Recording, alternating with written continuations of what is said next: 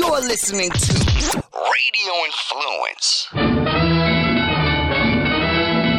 Ladies and gentlemen, a wrestling contest for the world's heavyweight championship. Introducing the world's heavyweight champion, The Crusher. You're listening to Crush Performance with The Crusher, Jeff Crushell. Get in on the talent grid and text Crush at 101260 with your questions, comments, or smart-ass remarks.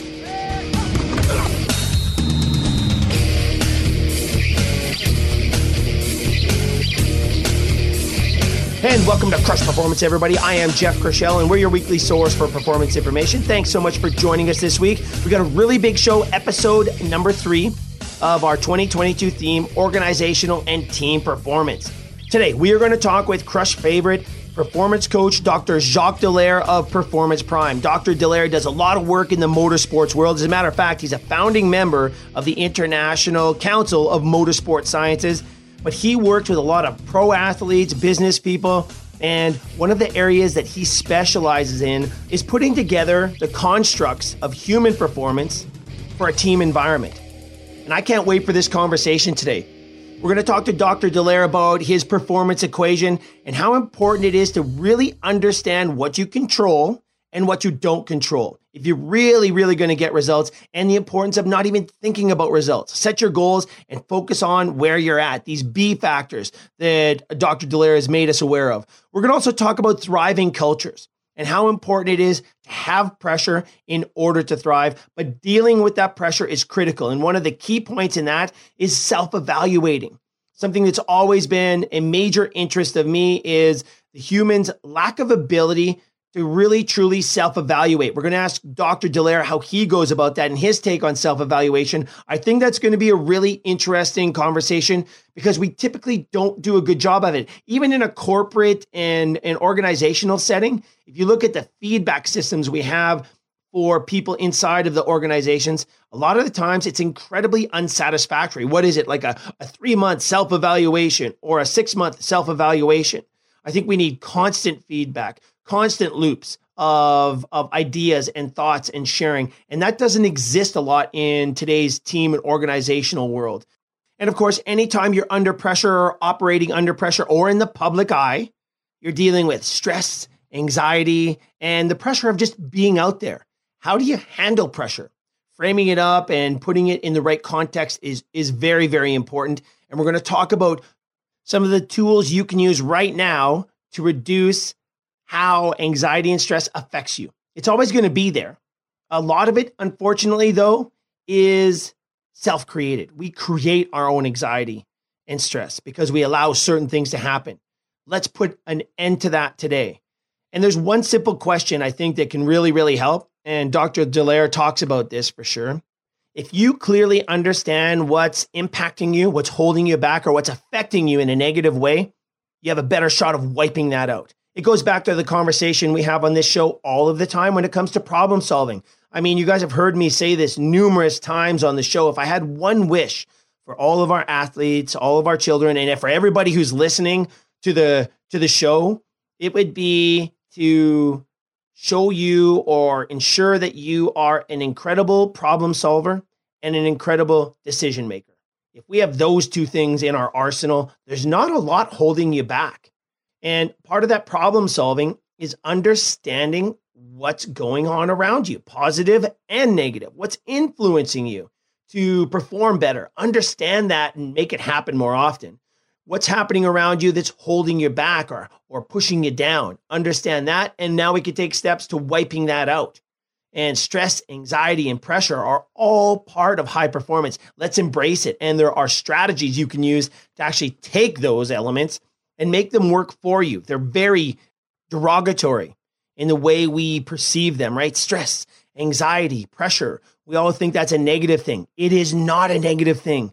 We've just got to frame it up right and then feed off it, like the wood going on a fire, the fuel going into a jet engine.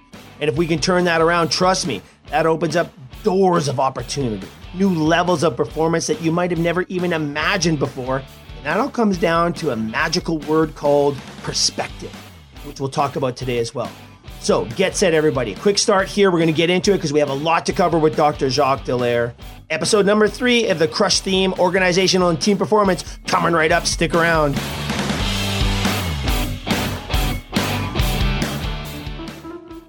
You're listening to Crush Performance, your weekly source for sport performance and athletic development information. Get the Crush blogs, podcasts, and performance links at crushperformance.com. Now, back to the show.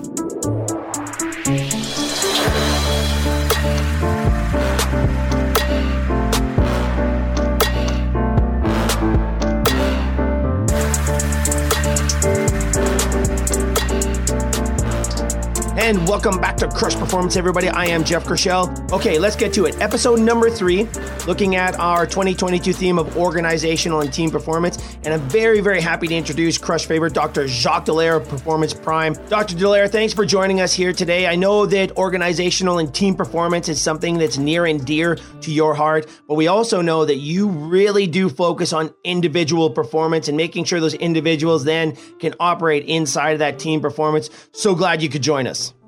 Thank you, Jeff, for having me. Well, it's been just over a year since we had you on the show. And of course, that was sort of the onset of the COVID madness we've been dealing with and the world has been dealing with. What an incredible, trying time for everybody on planet Earth. It's kind of really interesting to see how something so trying and challenging has sort of connected us all in this weird way.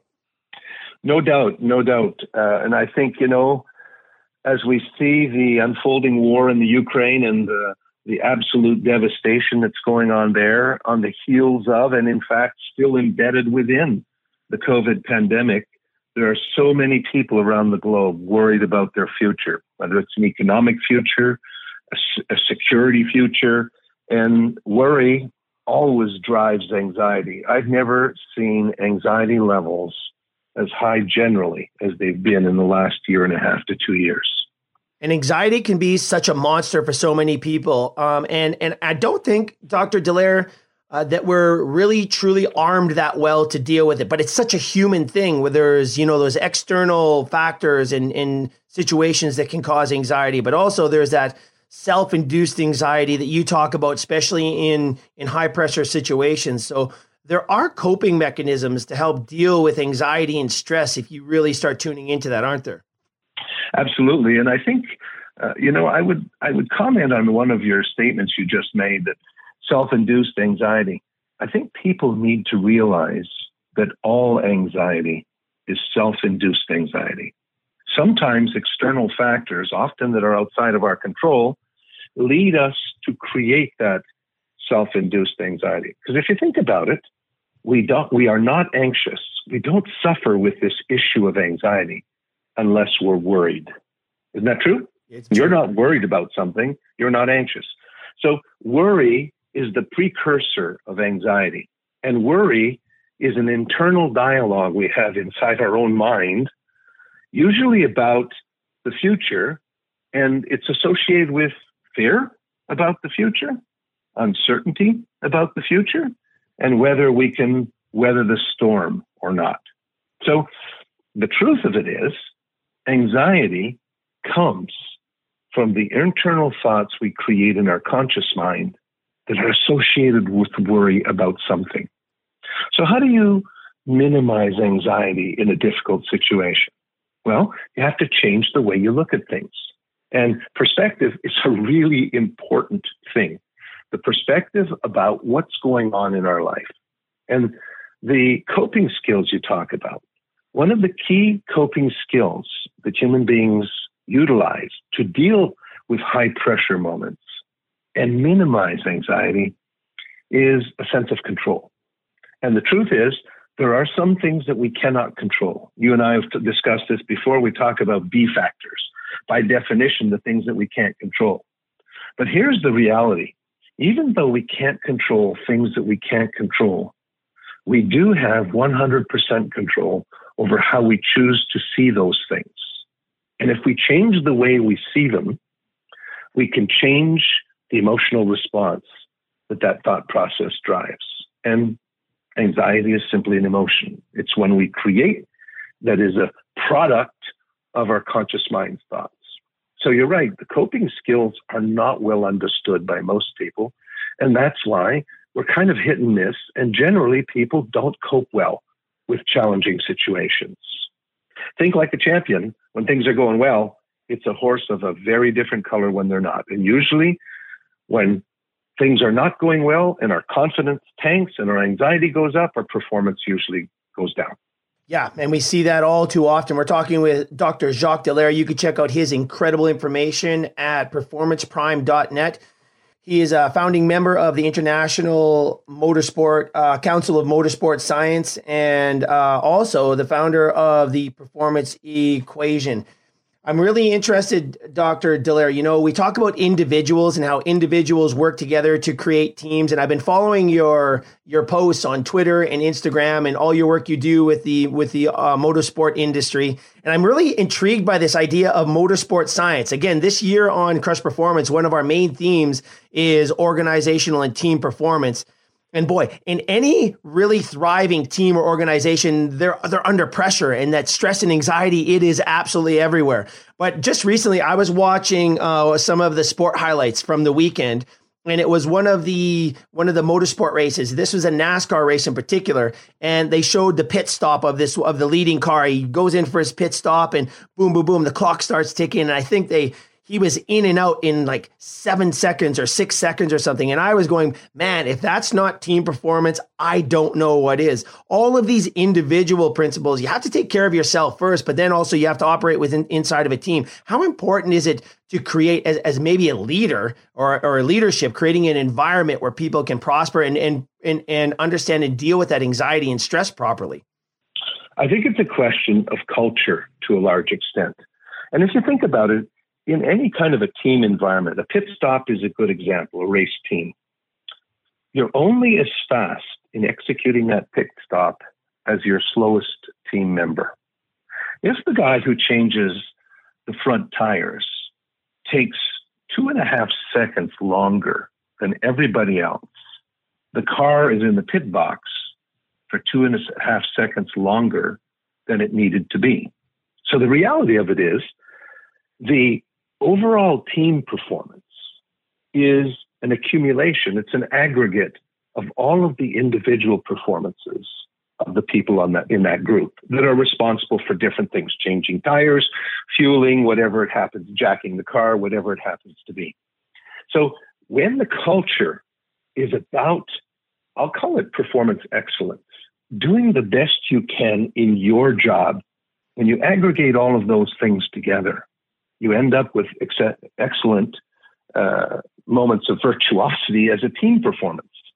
So worrying about being fast in a pit stop has never made a pit stop faster. What makes a pit stop faster? Each individual person focusing on their job and delivering it to the best of their ability in that moment, full stop, period, end of sentence. If everybody does that effectively and you've practiced and choreographed the movements of those people, the end result is going to be a team performance that gets your car into the pit box and out in the fastest possible time, and you might gain 2 positions on the track as a result of that team performance. But don't forget, a team performance is a product of the individual performances of the various team members. You can take that to football, you can take it to baseball, and so on. It doesn't matter how good the guys out on the field are. If the pitcher's throwing a lousy game, you're not going to do that well.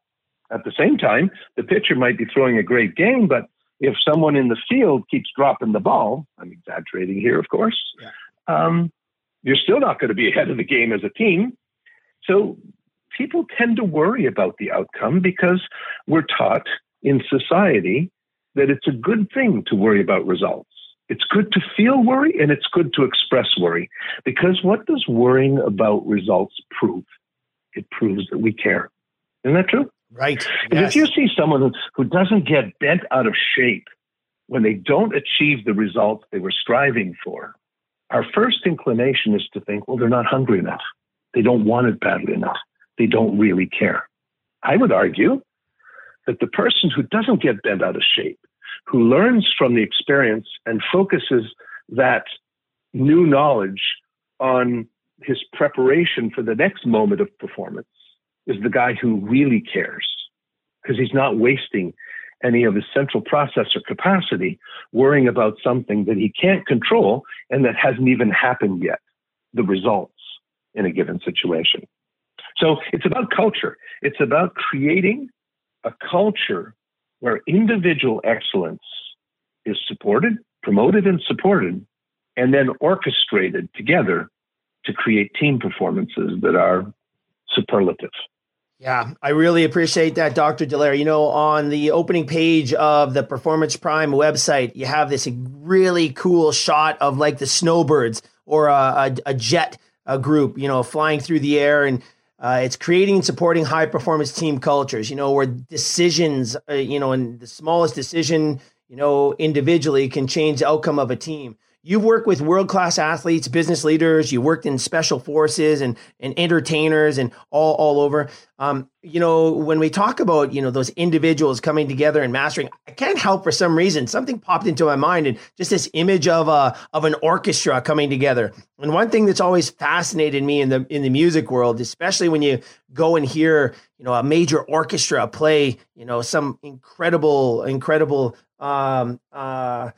a performance, is how all of those instruments come together to create this incredible sound. We've all heard those individual athletes, you know, create music, but when it all comes together, man, it is something special. And I think, you know, that for me is one of the true challenges of, or maybe a great example of sort of a team performance, because some of these orchestras have, you know, upwards of 100 musicians playing together to create this incredible sound. And I think that could probably resonate into the business world, certainly into the sporting world, and even into the family life for that matter. Absolutely. Absolutely correct. And the reality of it is, if you were listening to a 50-piece orchestra and one of the instruments is badly out of tune, it would influence your perception of the entire piece being played. There would be some cognitive dissonance about what's being played, and all of a sudden, it doesn't sound nearly as good. And all it takes is one instrument to be out of tune. Teams operate like that, whether it's a leadership team, in a corporate environment, sport teams, special forces teams, it does not matter. It's all about integrating the individual performances into a collective whole and orchestrating them, arranging them in such a way that every person who is doing their job effectively contributes to the overall mission or goal that the team has set for itself. I've been doing this now for 50 years. This is my 50th year, and I've had the opportunity, as you said, to work with many thousands of high-performance people. And I believe, beyond a shadow of the doubt, based on that 5 decades of experience, that the holy grail in the performance world, and I don't care if it's a sport performance, I don't care if it's an occupational performance, a military performance, an artistic performance, it does not matter. The holy grail is the ability to control the deployment of our focus of attention so that we direct it to the right thing at the right time. It's as simple as that. If we do that, we will achieve 2 key things. We will deliver the best performance we possibly can deliver in that situation, except for things we can't control, and we will never have performance anxiety. Because when you're focused on what you're doing in the moment you're doing it, you're not preoccupied by the outcome of what you're doing. It does not create that sense of worry that leads to the production of anxiety. And if you think about it, when you're in that sweet spot, when you're in that groove where you're mentally in your zone, whatever you want to call it, there's no anxiety at all, is there? The key is control of focus. Yeah, and that's a talent right there. And, you know, Dr. Dallaire, we've talked about your performance equation, which, you know, when we talked about that for the first time on the show, it really resonated with people. And I think that's a tool. You know, you talk about the controllables and the uncontrollables. Your performance equation is just a powerful, powerful tool. And if you go back, everybody, you can go to Dr. Dallaire's website and you can check out his books, Performance Thinking and Helping Kids Perform. It all revolves around this concept, but you've come up with something else that I think is very, very interesting. And that's the whole ACT model and a structured process. When it comes to self-evaluation and evaluating yourself, I honestly feel we need some help and guidance there, because I don't think humans are great at self-evaluation. But I think maybe that's where, when we commit to doing something, would it be fair to say, Dr. Dallaire, that when we commit to getting something done, there's sort of a consequence there. Then the consequence might be accountability and responsibility that come along with committing to something. And I'm not sure everybody's really comfortable going all in that sort of a venture. Well, that's the difference between people who are truly successful at the highest levels and everybody else, is the level of their all-inness, if that's even a word. But you know what? I disagree with you a little bit about the self-evaluation. I think people are really good at one component of self-evaluation, and that component is self-criticism. Ah, right. Unfortunately, however, we are not effective at all at self-critique in most instances. We're super good at self-criticism. We're not good at self-critique. And the difference is there's a value judgment associated with the self-criticism that does not exist in the self-critique. Self-critique answers the question, what didn't I do as well as I could have in that situation? And how could I do it better next time? Without the self-flagellation of beating myself up for having screwed up yet again, which is the self-criticism. Because we're really good at self-criticizing. I hear it all the time. I see it. We're not good at self-critique. And the ACT model is simply a process, a methodology of self-critique and self-correction, not self-criticism. And because of that, it opens the door to understanding without beating oneself up, without the self-recrimination for having failed, on what we can do better next time. And then taking that lesson learned and simply moving forward. Easy to say, not easy to do, because society is very good at criticism. Yeah, isn't that true? It's almost set to a default. Criticize. But I really like the differentiation here between criticize and critique. If we would critique more, set up a culture of critique and being able to accept that feedback and information in the proper way, I think we would all be better off. And certainly within an organization, that is no doubt a critical component for sure. All right, everybody, we have to cut out for a quick break. When we come back, we'll continue this discussion on self-evaluation. And I want to talk about anxiety and stress and how high-performance environments really do embrace it and turn it around into an advantage with Dr. Jacques Dallaire. Lots more to come on Crush Performance. Stick around. This week's episode of Crush Performance is brought to you by our good friends at Athletic Greens. I've never been a fan of taking pills or vitamins, but I know firsthand with travel and busy schedules how hard it can be to eat right. I wanted something that would help boost my immune system, boost energy, and help support recovery. Tons of people take some kind of multivitamin, and it's important to choose one with high-quality ingredients that your body can actually absorb.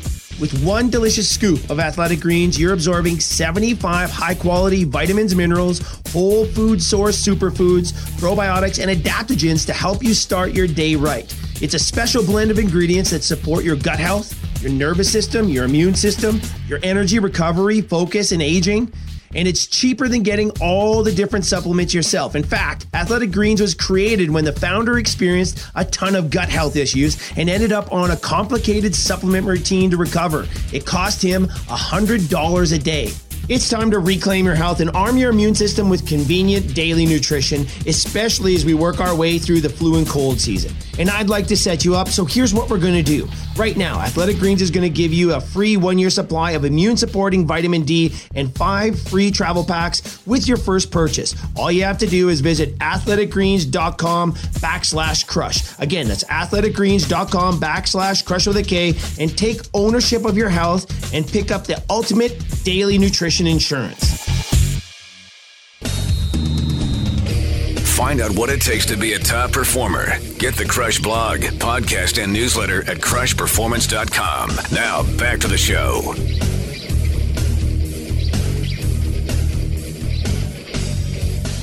Hey, welcome back to Crush Performance, everybody. Well, listen, we are well into episode number 3 of our organizational and team performance series here with Dr. Jacques Dallaire. Dr. Dallaire, thanks for hanging on over the break. Listen, just before the break, we were talking something that I find very, very interesting and important when it comes to not just organizational and team performance, but also in terms of personal, individual performance as well. And that's the idea of self-evaluation. And you put a new light on it for me, something I hadn't really talked about before, the concept of criticizing and critiquing. Criticizing, man, it's so easy to criticize ourselves and others, but to critique and give really good feedback, that is an art form, and that's how you move people and organizations forward. I guess it comes down to this whole idea of perspective, that's for sure, but just being aware of the marked difference between criticizing yourself and critiquing yourself can be really important, because let's face it, we can be pretty hard on ourselves and others if we want to be. Most people create the anxiety that they feel. The basis of it is this self-criticism. What if I'm not good enough? What if I disappoint the people around me? What if I fail? What if I get fired? What if I get hurt? What if I lose my job? What if my marriage falls apart? All the what ifs that represent that mental digging that we're all so good at. And the reality of it is, so much of the stuff around us we cannot control. They are factors outside of our control. In my equation, those are the B factors. Right. And the reality of it is, we're going to be faced with B factors all the time of different sorts. Health issues, economic issues, in some cases, sadly right now, security and living issues. It's how we deal with them that changes the level of anxiety we derive from those situations and how effective we are at performing our way through those situations. Because in the end, it's not wishing things that would be better that will make them better. It's not worrying about failure that has ever made failure less likely. What creates the best moments of success, the best performances? The full-throated focus on the execution of the process day to day that leads to that result. Worrying about it's not going to make it better. And yet, what do we all do? I pose the question to people when I do seminars around the world, whether it's a sports team, a special forces team, a business leadership team, what stops you in those moments of performance from delivering the kind of virtuosity that sometimes you can manifest, but not always? When you can't find that mental sweet spot, what is it that gets in the way? And 100% of the time, I hear two things. 90% of the time, this is the first one: fear. Fear of what? Fear of failure, self-doubt, lack of confidence, worry over the consequence is what high-performance people tell me is the thing that corrupts their mindset and prevents them from bringing the kind of performance that they're sometimes able to manifest, but not always. Most of the time, that's the first answer I get. The second one, close on the heels to that, is distractions. If I'm not connected to what I'm doing in the moment I do it, if I am preoccupied by something else or distracted by something else, I will not do my best work. 100% of the time, those are the two things that even the best performers in the world will tell me gets in the way and corrupts the mindset that prevents them from creating those moments of personal virtuosity. Isn't that interesting? And it doesn't matter what culture they're from, what language they speak, how old they are, whether it's a man or a woman, or what their job or occupation is. Those are the two answers that I get 100% of the time. Interesting, isn't it? No one in my 50 years of doing this has ever come to me and said, I want to be a loser. I'd like to fail. I'm really hoping to come in last this weekend. Can you show me how to suck at this thing I'm about to do? Because I'd really like to suck at it. Isn't that interesting? Not one person in the thousands of people I've dealt with over the last 50 years has ever said that to me. Of course not. Because if they did, I'd be looking for the hospital and getting them checked in. Yeah, no kidding. Because success is obviously a heck of a lot better than failure. Now, I know people who don't believe they can be successful. I know people who don't know how to be successful. I know people who aren't willing to work at becoming successful, because anybody who's truly successful understands the sweat equity necessary to become successful. But everybody wants it. So they fear not getting it. And then society supports that by constantly putting in their face how they're doing and then asking them why they're not being more successful than they are. Right. And there's a fear of judgment there too. No, this is a fantastic conversation. We're talking with Dr. Jacques Dallaire. You can check out his work at drdallaire.com. Follow him on Twitter at Dr. Dallaire. And you can also check out performanceprime.net. Dr. Dallaire, this is fantastic. You know, fear and distractions and that sweat equity that you talk about. You have to practice those things, don't you? You have to practice dealing and overcoming with fears. You have to practice eliminating and getting rid of distractions. I mean, this is something that might not be a natural state of things. So we've got to practice it and sort of hone it. And how much do you think the responsibility, I shouldn't say responsibility. How much do you think leaders need to take this into account when they're helping their people and their teams, you know, perform? I just, on your website, performanceprime.net, right beside the science of winning, you have a special forces team there. And boy, oh boy, when I think about discipline and execution, for some reason, I always think about the special forces where it's so critical. I mean, that's life and death. We're not playing games here. That's a whole new ball game. And the urgency and I guess the importance of being disciplined is all important in that scenario. Absolutely, but it's important in every scenario. And I think what I've observed over the years is the root of the problem of this issue of self-sabotage is wrapped up in the performance equation. People are so preoccupied and concerned over failure and success that that's what they tend to focus on, how they're doing relative to where they want to be or aspire to be, versus focusing fully on what they're doing. And rule number 2 of the mental road simply says the conscious mind can only actively process one thought at a time. So here's the fundamental problem.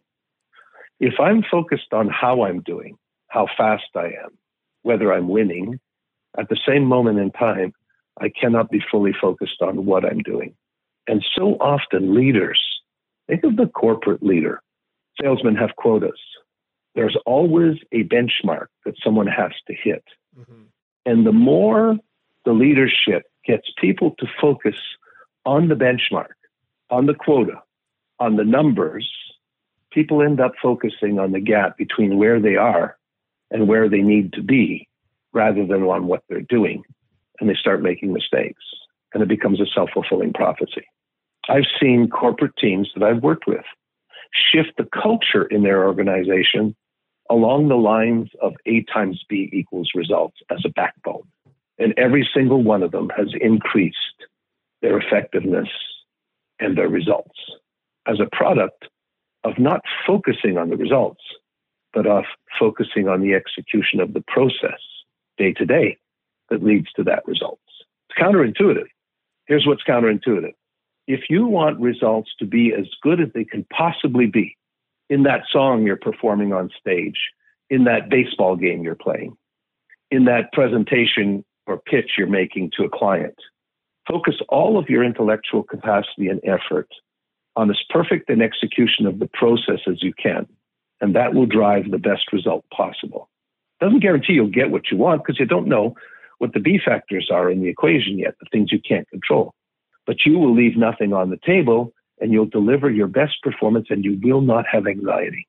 And you can't do better than the best you can do. So that's the secret. It's as simple as that. Focus on the things that you can control, what you do, so that you don't waste your focus on the things you can't control because you can't control them.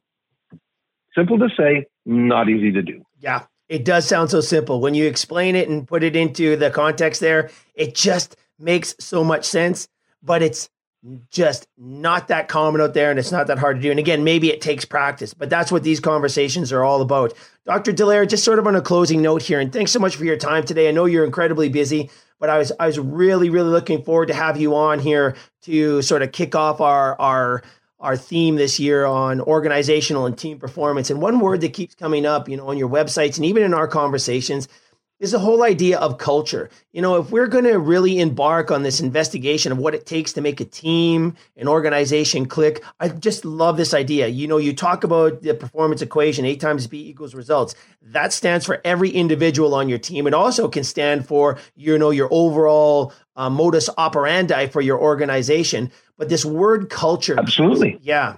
This word culture, maybe that's part of the culture we need to create. That is exactly the culture we need to create. A lot of companies, you see their mission statements and they espouse the desire, the mission to be a high performance team. But I wonder how many of those organizations truly understand what are the attributes that are critical to being a high performance team. What are the things that really define a high performance team? For a lot of companies, their idea of a high performance team is someone who has great numbers. Well, guess what? That's not a high performance team. The reality of it is many organizations do not understand the inbred, intrinsic attributes in their team members that lead to high performance. And that takes awareness to shift and to change that culture. And the willingness to do so, and maybe guidance from the leadership. And I know you've worked with a lot of leaders over the years to steer organizations. And it goes back to maybe our opening conversation about that pit crew on that Formula One race team that changes tires and refuels the car and gets that driver back out on the track. And I think you said sometimes less than 3 seconds or around three seconds. Now, that is one incredibly high-performing team right there. Yeah, for that specific task, that is a high-performance team. There is no way around it. Yeah. Does it mean that they're high performance in the other things that they do? Well, maybe they are. Maybe they're not. They've learned to bring their focus of attention to the task when they're doing that task. One would hope that they take the same thought and mindset to all the other things they do, and those would be the benchmarks of an overall high-performance team. So high-performance teams are somewhat task-specific too, aren't they? Right. Yeah. No, I really like what you say. I could be a high-performance surgeon who, in the operating room, absolutely is on top of his game, and then I go home, and on the family front, I'm a basket case or whatever. Right? Got to understand how the dots are connected if we're going to take control and understand how to become high performance more consistently. The benefit is we also create less anxiety for ourselves if we follow that path. Oh boy. And if people want to find out a little bit more about the things that I do and maybe connect more easily to my social media stuff and so on, you might suggest that they go to the URL, www.drdallaire.co.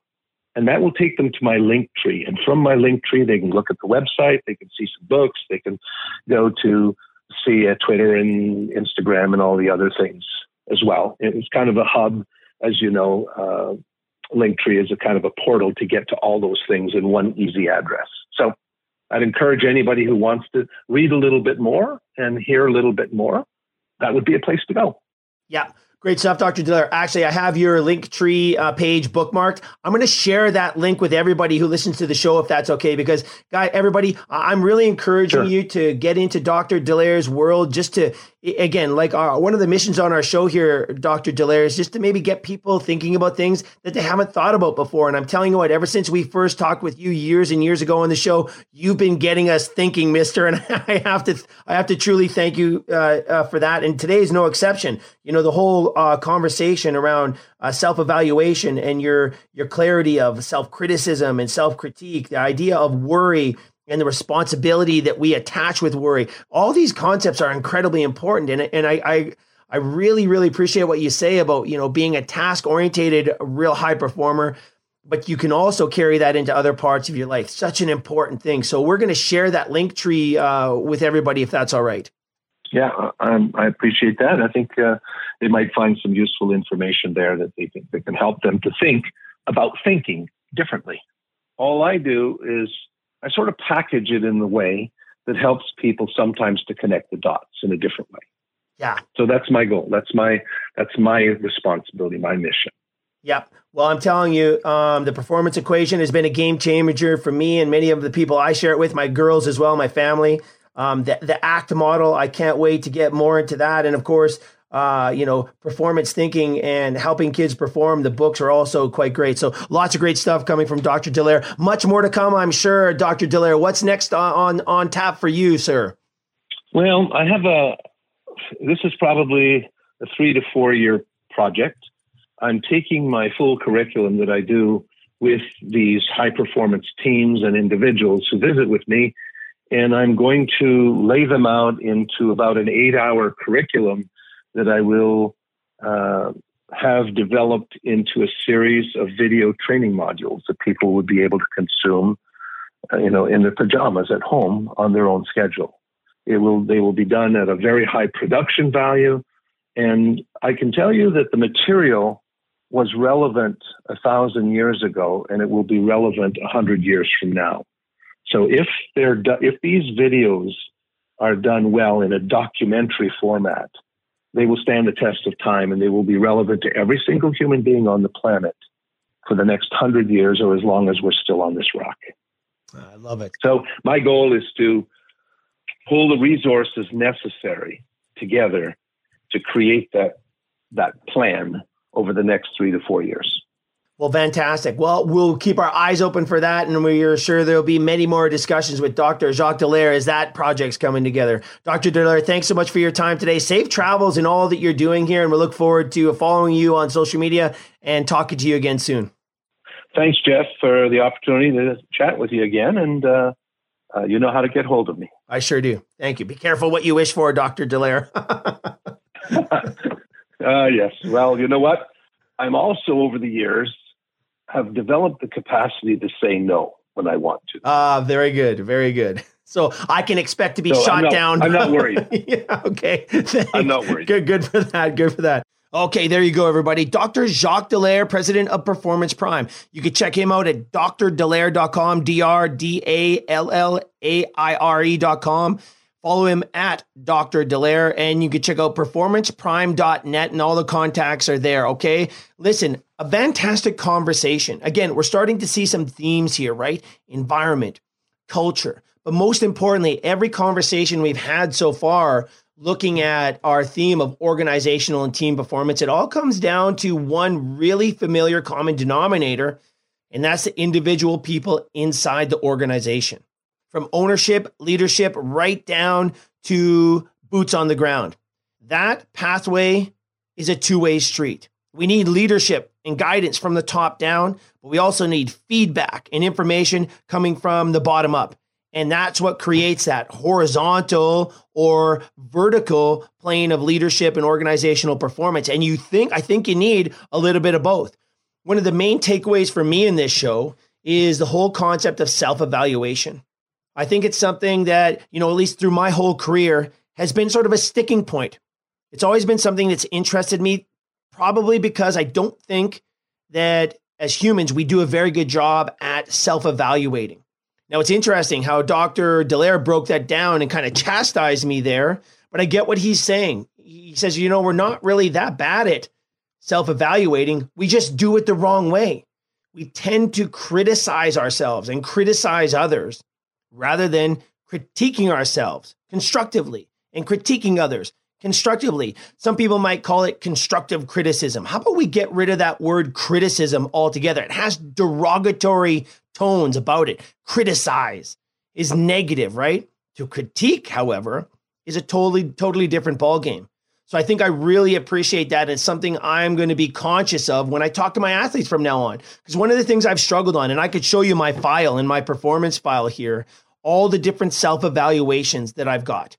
And one of the things I find with the self-evaluations is we're really general, really fluff answers, right? Like we'll say, hey, what are your strengths? Well, yeah, I work hard. Well, what the heck does that mean? Or what are your goals? Well, my goal is to be the best. Well, that's a great, but that doesn't really help you achieve your goal. When I say, what are your goals? I would probably like to see a little more concise, descriptive answer on, yes, maybe what it is to be the best, but being the best is such a general, broad term that how do you define being the best? When I ask an athlete, what are your goals? And they say, I'd like to be the best maybe at my position. What does that mean? And that means, having a fewer errors, having better range to my right side. And how are you going to do it, right? So we tend to, when I first give an athlete a self-evaluation, and it's just this cool little sheet I have about 10 of them, by the way, and I'm still trying to really hone in that delivery, the delivery of that questionnaire to help the athletes really get a grip of what they're all about. And this right here, though, today's conversation, one of the big takeaways amongst the many, talking to Dr. Dallaire today, was this whole idea about self-evaluation and the anxiety and stress we put on ourselves, fear of being judged, right? And I think that comes from everybody. So inside of an organization, what an opportunity here for an organization to turn around the rhetoric, just the way we present information and the way we talk about what needs to get done. Oh, I love it. And I think some of the great organizations and teams are doing this already, but it's really, really good to think about. Okay, listen, I have to thank Dr. Dallaire for all of his time and information today. Again, drdallaire.com. Check it out, performanceprime.net. Incredible stuff. He's been on the show a number of times, and I can't wait to have him on again. Just a wealth of knowledge. And I'm really looking forward to what he's got brewing next, because boy, oh boy, he is a game changer for sure. I want to thank you guys for tuning in. Share this show with your family, with your teammates, with your coworkers, with your fellow teachers, fellow coaches, because I think this is a conversation we really need to have. Episode number 3 of the Crush 2022 theme, organizational and team performance. Boom, what a success. Coming up next week, we're going to talk to another performance coach, Phil Toll, who has been accredited with being one of the key factors, if not the key factor, for keeping the band Metallica together. We're going to talk a bit about the band for sure, but I'm more interested on what he did with the band to not just get them back together and on track, but that send them into where they're at right now. Now, this was the early 2000s, and if you look what Metallica has done since then, oh my goodness, their work is just better than ever, and they're still rocking. And so I think there's going to be a lot to learn here. We're going to get into the mindset and the approach of Phil Toll, performance coach, next week on Crush Performance in episode number 4 of our organizational and team series here for 2022. All right? So guys, get out there, have a great week. Practice that self-evaluation. Don't criticize, critique, get feedback and act on it. It's the only way to truly self-correct, all right? Get out there, have a great week, everyone. I can't wait to talk to you next week right here on Crush Performance. Goodbye now. Don't forget to ride. This is an In the Trenches with Ian Beckles quick fix on Radio Influence. Now we can say, where were you when you found out that Tom Brady retired, and where were you when he unretired and he retired again and unretired? So that's where we are now. Tom Brady is a Buccaneer for one more year. I'll be honest with you. If you listen to the Beckles and Retro Show, which is on every day or Monday through Friday from 3 to 7 on 95.3 WDAE, I've been saying the whole time he's not done. Okay. It just doesn't work that way. It's not that easy. We're talking about something that Tom Brady loves more than anything, okay? It's what fuels him in the morning. If you take that away, you're not giving it away. Actually, you're giving it away. Nobody's taking away. You're just giving it away. It was taken away from me, okay? I love football to death. I wish I could play today. The money's great. Everything about football is beautiful. But at my age, obviously, I can't do it. It was taken away from me. He gave it up. It doesn't work that way, people. You work your whole life to get there and get that opportunity. So Tom Brady's back. The Bucs are back. The Bucs went from 20-1 to win the Super Bowl to 10-1 in 1 minute, and that's Tom Brady. Ryan Jensen re-signed. From what I hear, he called Ryan Jensen up immediately and says, "Don't sign that. Don't go anywhere else. I'm coming back." So Ryan Jensen's coming back. Gronk's probably not too far behind. Now we're talking about players like Ndamukong Suh, maybe JPP, don't know. All these guys were up in the air and didn't know whether they're going to come back. Now they're going to come back for one last run. Who's going to not want to be part of the last hurrah of Tom Brady? In the Trenches with Ian Beckles can be found on Apple Podcasts, Stitcher, TuneIn Radio, Google Podcasts, and RadioInfluence.com.